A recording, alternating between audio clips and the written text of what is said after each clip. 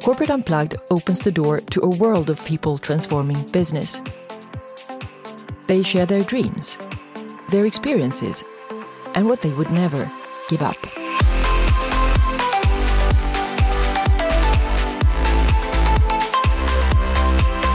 So I'm so glad to have Zamir Kassam here with me in New York. Welcome to my podcast, Zamir. Thank you so much for having me, Vesna. Thanks. As an intro, Zamir Kassam is a jewelry designer and founder of his fine jewelry brand carrying his name. He is a former McKinsey analyst with a family background in jewelry. He made the leap from the business world into the jewelry design, armed with a Harvard MBA and a passion for jewelry design. His business model is the complete opposite of everything in the industry, and it hinges very much on millennials. So Zamir has created over 1,000 pieces of fine jewelry for private clients around the world. I've been reading up a little bit on this diamond industry, and I've understood that it's in a great need to revamp its image and also reheat its industry. And you seem to have steadily carved out a reputation for yourself in a sector that is really becoming less dominated by major jewelry producers. So how do you go about it? Well, thank you, Vesna, again for having me. I think that the last 10 to 15 years has been transformative for the industry, and not in a good way. If we look at the history of the jewelry industry, it was always about pieces of jewelry that celebrated major milestones, people's engagements, moments of love. But the last 10, 15 years, there's been a seismic shift in the way that millennials especially think about jewelry. It's become much more generic and much more transactional, the industry at large. And I think as a result, most millennials are less excited about diamonds and about jewelry than any generation in the past. And we see this shaping luxury brands that are moving towards leather goods from jewelry. We see this online where even the low-cost players aren't getting anywhere. And so in that context, what we've done is we've created a business model that is all about telling stories, and stories that are personal, typically stories of the way one person feels about someone else. If you see some of our designs, you might have an engagement ring where the prongs are gently inspired by the top of a church where her family may have grown up in Finland. Or there might be gemstones hidden on the inside of the band that tell the story of the moment in Porto Cervo, where they were on a trip and all of a sudden he looked over and saw that he was madly in love with her.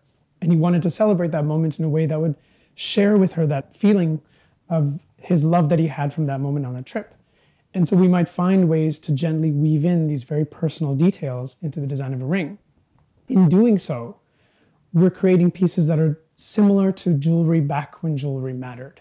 This isn't just a transactional diamond engagement ring. This is something that is much more personal and meaningful to that person. And so we've built a business model that is the opposite of what some of these other traditional jewelers have to deliver this experience. So 3 things I think are very different. Number 1, we don't have any jewelry stores. The idea that someone would walk into a jewelry store and buy something off the shelf is as transactional and meaningless as the most mundane forms of retail. And so instead, we have a team of storytellers that we deploy to meet clients all over the world. And they'll sit down and they'll learn this person's story one-on-one, literally with a piece of paper and a pencil, taking handwritten notes, which they then feed to me. And myself and my team of designers will sketch, again with pencil and paper, these designs that tell these stories. And then we'll deliver this ring to this client, again, typically in their home country, in some beautiful space where we share with them not just the ring or the piece of jewelry that celebrates the anniversary or whatnot, but also the content. These beautiful notes and sketches that share the story of what he has done for her or what she has done for him. And in that way, the retail store is no longer the focal point for this experience. It's much more integrated into their lives. The second thing we don't do is we don't carry inventory. The idea of having a diamond in a showcase that we would pretend is the right diamond for this one particular client for this project, it again feels very transactional. Instead, we leverage my network of diamond companies and gemstone companies from my experience working at De Beers and bring to that client the most extraordinary diamonds, whether they're $5,000 or $500,000, that really fit with this particular need. That also, as you can imagine, reduces our inventory carrying costs, which means we can overinvest in the experience. We can afford to have people visiting these clients. We can afford to create incredibly bespoke pieces that are higher quality than most of the pieces that these folks have turned away from in these luxury brands. And the third thing we don't do is we don't do any traditional marketing. If we had billboards and radio and television ads, I think it would start to take away from the personal nature of what we do. Instead, we rely on clients, literally referring us one to another, sharing the story of what they did with us and how it impacted their lives in that moment that they were about to propose. And in doing so, we start working with new clients in a trust-based way. We're not relying on these kind of generic advertising campaigns. It's much more person to person. And so we are building something that is truly putting the consumer in the center of our business and trying to go back to a time and place where jewelry mattered. And I think that's resonating, especially with millennials who are valuing personalization and looking for meaningfulness at this time when things are becoming less meaningful. And also, when you talk to your clients, do you explain more about the whole kind of jewelry industry as well to kind of raise their general awareness? Yes, we do. So our process starts with a tutorial.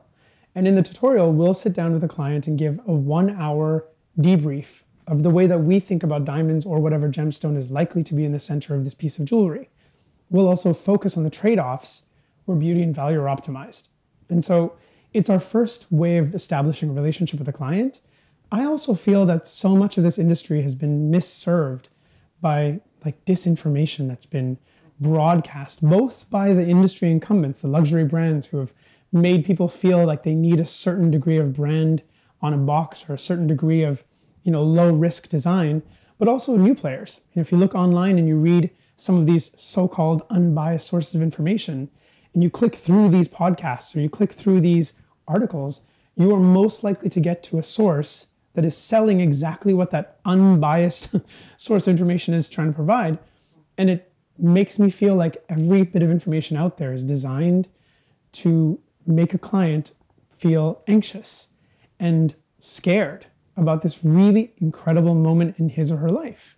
Like, how sad is it that if we're celebrating a 20th anniversary, or our daughter's, graduating from college, or I'm proposing to the woman that I love, that in this one incredibly exciting moment, the industry seems to want to pressure me and push me towards things that I may not be best served by. And so the very first step is teaching the client without any commitment what we think is important, what we think is not important in the diamond industry. Oftentimes also sharing margins of different industry players so they get a sense of what their options are. And then hopefully, even if they don't work with us, they're empowered to make a smart decision. And is there a repeat business here in your business cycle, so to say? Well, it's our dream, right? So it's an honor to design pieces of jewelry that celebrate these moments in time. 2/3 of our business is engagement rings and wedding bands. 1/3 is other milestones. And so when we meet a client, he is typically 25 to 40 years old. He's typically designing this ring with us. And we create it and we tell the story of his relationship up until that point.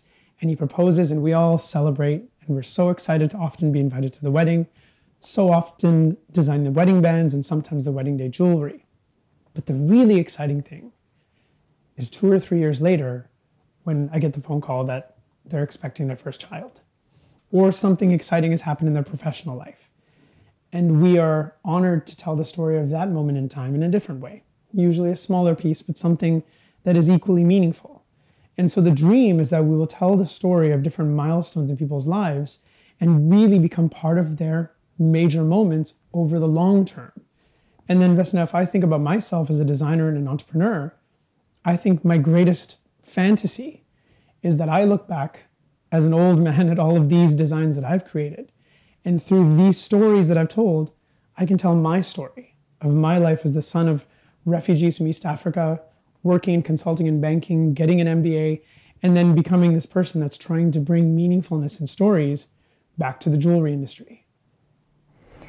And how does people's concern over the social impact of diamonds and this rising popularity of lab-grown gems affect the industry, do you think? Well, Vesna, I think people should be incredibly passionately concerned about the sourcing of diamonds and other gemstones.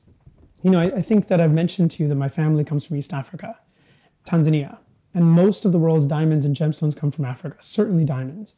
And so over the years, over the decades, it's always been a source of discomfort not knowing what's actually happening on the ground where these diamonds are being mined, given that my family's from very close to there. It was during my MBA at Harvard Business School that I decided to get back into the industry. And one of the first things I did is I spent the second semester, second year working in the field, actually going to Zhuaneng, which is where the world's most productive diamond mine is, and experiencing there firsthand with the miners, with the government bodies, what is actually happening on the ground where diamonds are being mined. I will tell you that the history of the diamond industry has been marred with incredible controversy, like many other industries. But I do think that there are some examples where we're doing things right.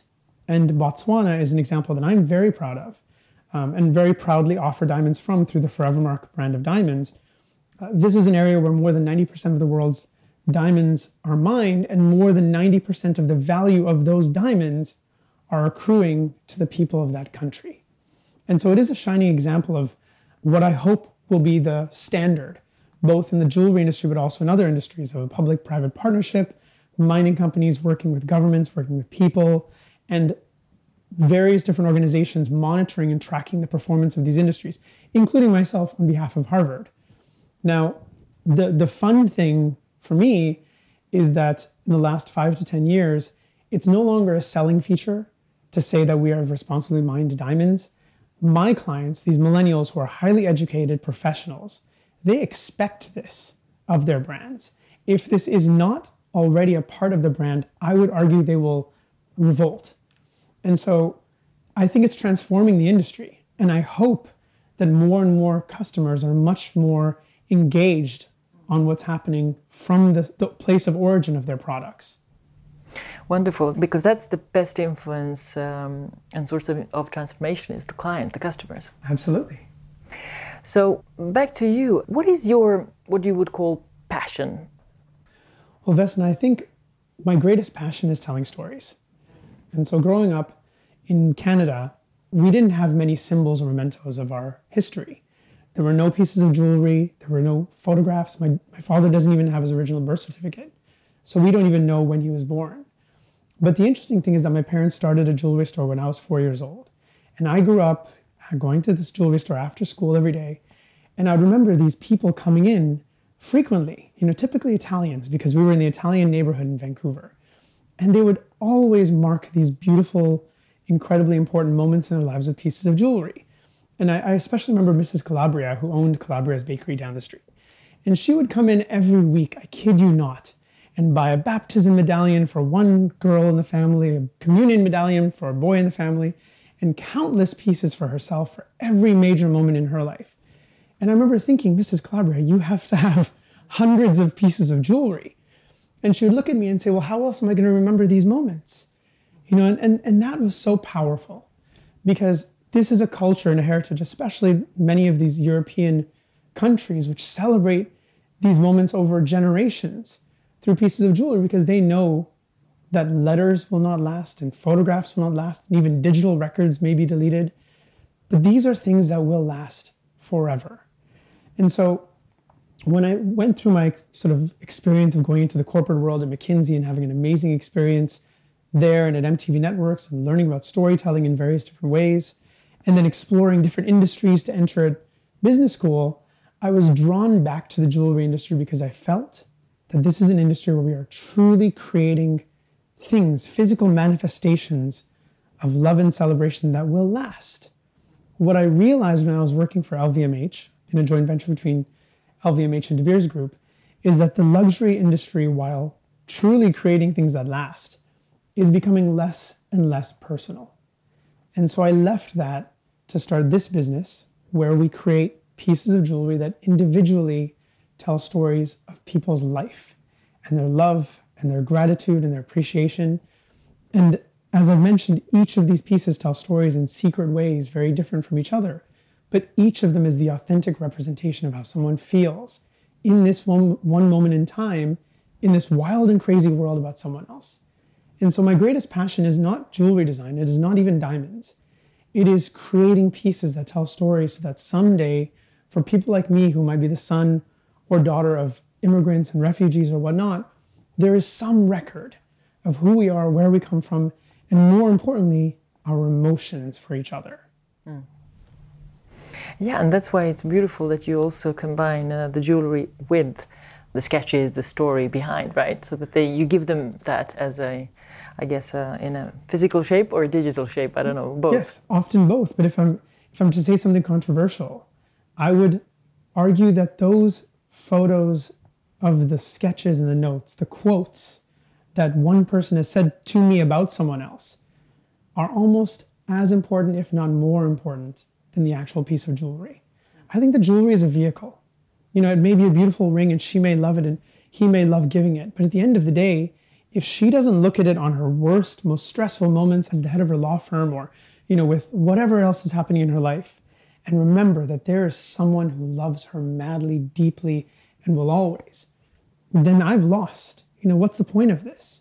And I think that those sketches and those notes bring that to life so that it kind of fuels this ring with meaning. And what would you say in your life so far have been these transformational points that have influenced you the most? Well, other than growing up in a family jewelry environment where I was exposed to people coming in and celebrating these moments with jewelry and understanding the power that jewelry can have, it was certainly when I was at Harvard Business School. During my first year and first semester, there was a professor by the name of Robert Kaplan. He had just left Goldman Sachs as the vice chairman, and he was our first year leadership professor. And he went around the class and asked everyone in the room, if you had all the money in the world, what would you do? And of course, we were all business students. So people were saying that they'd start their own hedge fund. They might go into an industry where they were particularly passionate. And when it came to me, I said, I'd go back to McKinsey. And he said, well, come on. You know, if you had all the money in the world, would you continue to be a consultant? And I said, yeah, I had a great experience. And I think that it'll be a launch pad for something else. And at that moment, my neighbor, Tim Heiss, picked up my case and said, Zamir would be a designer. And he said, a jewelry designer. And everyone was like, what do you mean? Looking around the class thinking, how would this McKinsey guy become a jewelry designer? And it turns out that I used to sketch pieces of jewelry in the margin of all of my business school cases every day. And I didn't really realize that he'd noticed. And so he said that, and Rob Kaplan looked at me and said, Zamir, come see me after class. And it turns out that Rob Kaplan, this incredibly powerful finance person from Goldman, is the son of a door-to-door jewelry salesman in Kansas City. And so if there was a learning there, it's that I'm happy that this came out, that I was forced to vocalize that I had a passion for jewelry design. I would never have known that this professor had this background. From there, he basically took me under his wing and helped me get a job working as an intern at De Beers LVMH, and that really changed the course of my life.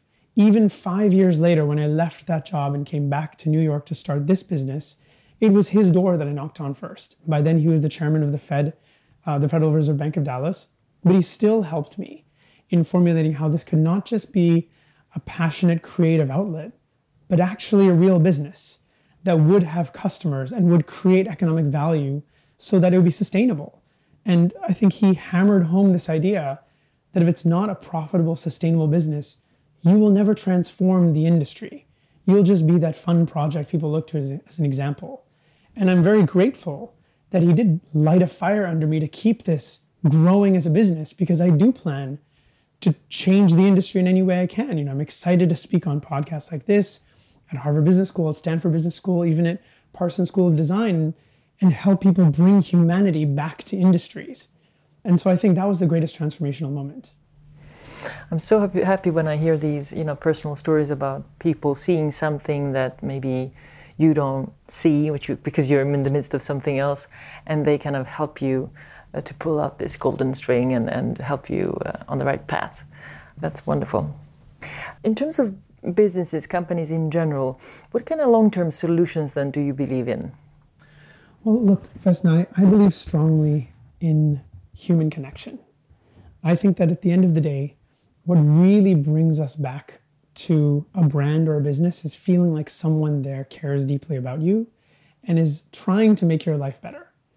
And so what I hope businesses will try to bring back is this feeling of human connection, is this idea that it's not a monolithic organization, but it's actually built of people who ideally, and this is the most challenging part of it, but ideally are very passionate about what they do. I feel like when people are passionate, even if you're a middle manager in a bank or in a retail firm or wherever you are, if you're really passionate, you'll find ways to unlock new and creative ideas. that will genuinely impact the consumer. And so one of the things that we do in our organization that's been incredibly effective is we have an in-house therapist. Some of your listeners may know that Kiran Arora was the former president of the American Family Therapy Academy. And we brought her in to speak with and work with all of our employees, top to bottom. And what we found is that some of the people who have a background in PR, who should be incredible with clients, actually really want to work in operations. And some of the folks who have been in operations their whole lives and know the ins and outs of how to make a piece of jewelry are really passionate about clients. But they didn't know that themselves because they hadn't had the time to unlock these ideals inside their minds. And so by creating these programs for our staff, we found that we can move them into other parts of the organization where they're really much more passionate.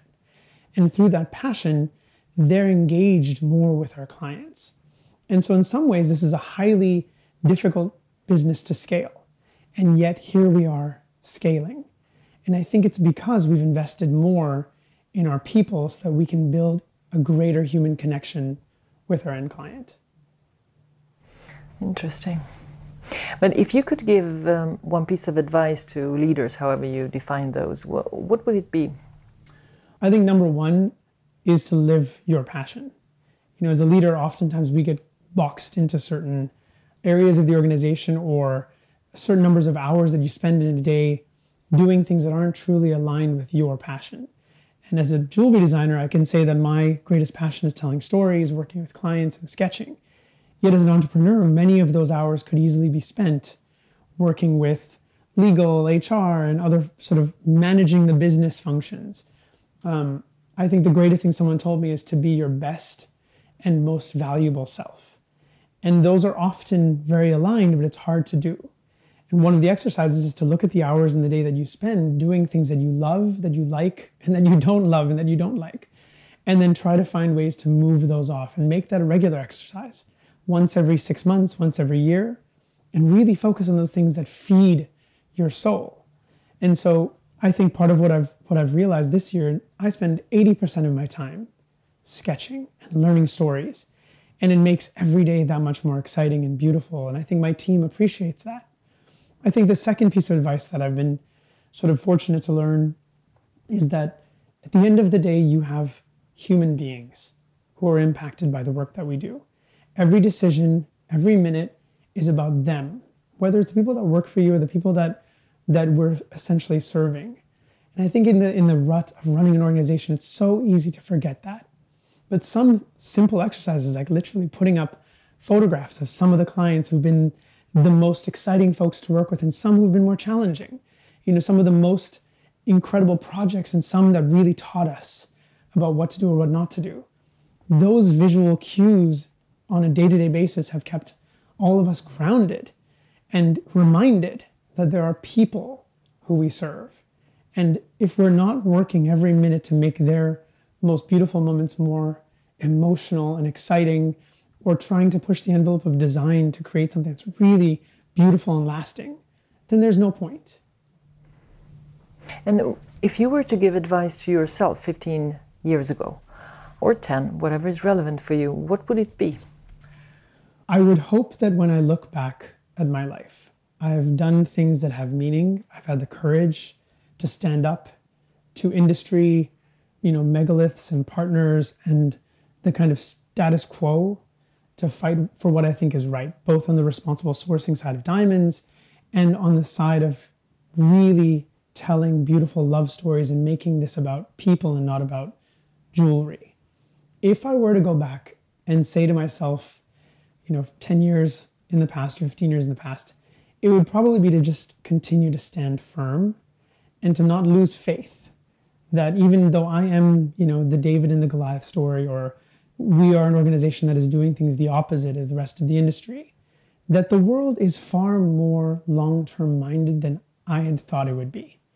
You know, there's this crazy perception that in this startup world, you have to have a business model that will create hundreds of millions of dollars and massive exits and all that. And here I am on the other side, bootstrapping the business, working with individual clients with absolutely no desire to ever exit.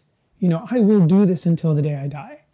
And I think that in some moments of my life, that was a source of sadness, frustration, insecurity, because I felt like no one will take this seriously. And what I've learned is that this world that we live in will actually value lasting passion, will actually value people who are thoughtful for the long term. And some of the greatest, largest industry organizations like De Beers Group, which is in a partnership with us, and various other organizations that I've been honored to work with, like the Metropolitan Museum of Art and Harvard Business School, these are firms that are also long-term minded. And so I think I'd tell myself to just, stand tall, continue to be focused, have the courage, and hopefully I wouldn't move myself away from any of the mistakes I've made, because I do believe that the mistakes I've made have led me to where I am today. And I hope to still make mistakes, because that's when I felt like I've grown the most. But I do think that there's something about finding partners who are also invested in the long term. Just one little example of one mistake, what would that be? There was a woman by the name of Marla Malcolm Beck who started a company called Blue Mercury. She is an incredible advisor, mentor, and I had this opportunity with a major luxury department store. And as a guy from Vancouver, British Columbia, who grew up dreaming of shopping at some of these stores, when they were connected to me and they wanted to do a deal with us to bring this bespoke experience to their top clients in 2 or 3 of their markets, I was intoxicated. I literally felt like I had, just won the lottery. And I remember calling her and sharing with her some of the terms of the deal. And she said to me, I hope you realize that this is a terrible deal for you. It will put all of your money and your time at risk, and they commit nothing. But I can understand why you'd want to do it, because you feel like this is a launch pad. And everyone in retail loves launch pads. And this is a phone call. She said, but Zamir, you're a jeweler, so you might appreciate this. Don't get distracted by the first shiny, sparkly thing. Stick with this for the longer term. Think about where this will take you as a brand. You will physically then be spending 80% of your time working with them. What about your clients? What about their stories? What about the vision that you had of being autonomous and creating this business that didn't have an exit, didn't have responsibilities to shareholders outside of your consumers and your employees? And the mistake I made was not listening to her soon enough, because I did get very excited about this shiny thing. And we ended up negotiating this deal, getting farther and farther. But this was an organization that didn't move at the pace that we moved. And as we learned later on, didn't value what we valued. And so 3 years into the deal, with a deal signed, which is still sitting, collecting dust right now, the organization actually laid off 500 people, including the entire team that would have launched this. And I remember thinking about it and reflecting and saying, I'm happy I learned this much. At that time, I'd been imagining deals with all sorts of organizations like this in other countries, including some incredible institutions in the United Kingdom and in Italy. And I thought this would have changed the trajectory of this business in my life. And I'm not sure it would have made me happier. Maybe more profitable, maybe more revenue, but not happier. And at the end of the day, if I was working with an organization that would lay off 500 people without them having a clue about it, that's not the kind of organization that I want to work with. And so it was a wonderful lesson learned, both in terms of heeding advice, but also having an incredible advisor like her who would set me on the right path and in the very first moment of hearing about it. And what do you think is the most important thing for companies to focus on right now? All kinds of companies, if there is one kind of common denominator.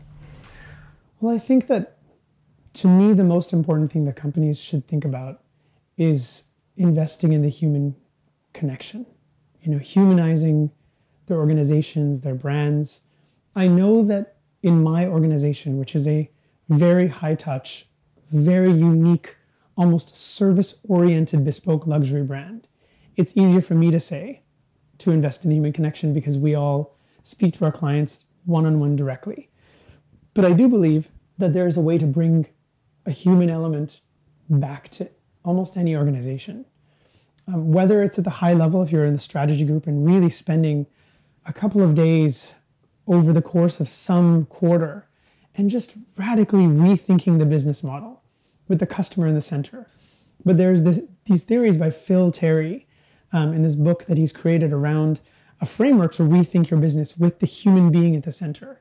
And I would suggest that people do that exercise at least once every quarter or once every 6 months to imagine a very different world and then try to poke holes in it. I think that this is something that Charlie Munger at Berkshire Hathaway also spoke about at the Berkshire Hathaway annual review a few weeks ago. On the flip side, if you're an operator, then I think spending time to humanize some of the touch points between the consumer and the brand. One of my most recent examples is Icelandair. I actually frequently travel to Iceland. I feel that it's a place that I love sketching. I have some very close friends. And Icelandair allows you to change your flights on a messenger chat app. Now, I'm not sure if this is a human being or a chatbot, but I can tell you that it feels so wonderful to text someone and say, I'm not going to make this flight. Can I get on the next flight? And here's my locator code. And within 30 seconds, have everything arranged by this person or computer program on the other side. I know that sounds crazy because it may not be a person, but there is an element of humanity there. There's an element of feeling like someone cares. The other example that I have is the Goldman Sachs Marcus Bank.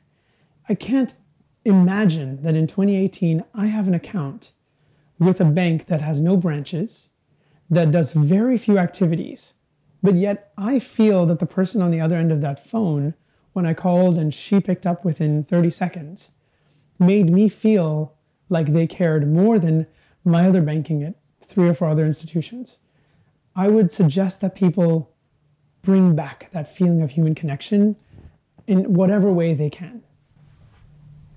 Great advice, thank you. And the last question, what do you think actually the world needs most at this time? I would argue that the world in the broadest sense is filled with individuals, and that individuals need to be reminded that we are all more similar than we are different. It's something that I find is one of the greatest pride points of my life. I don't just serve people on one side of the political spectrum.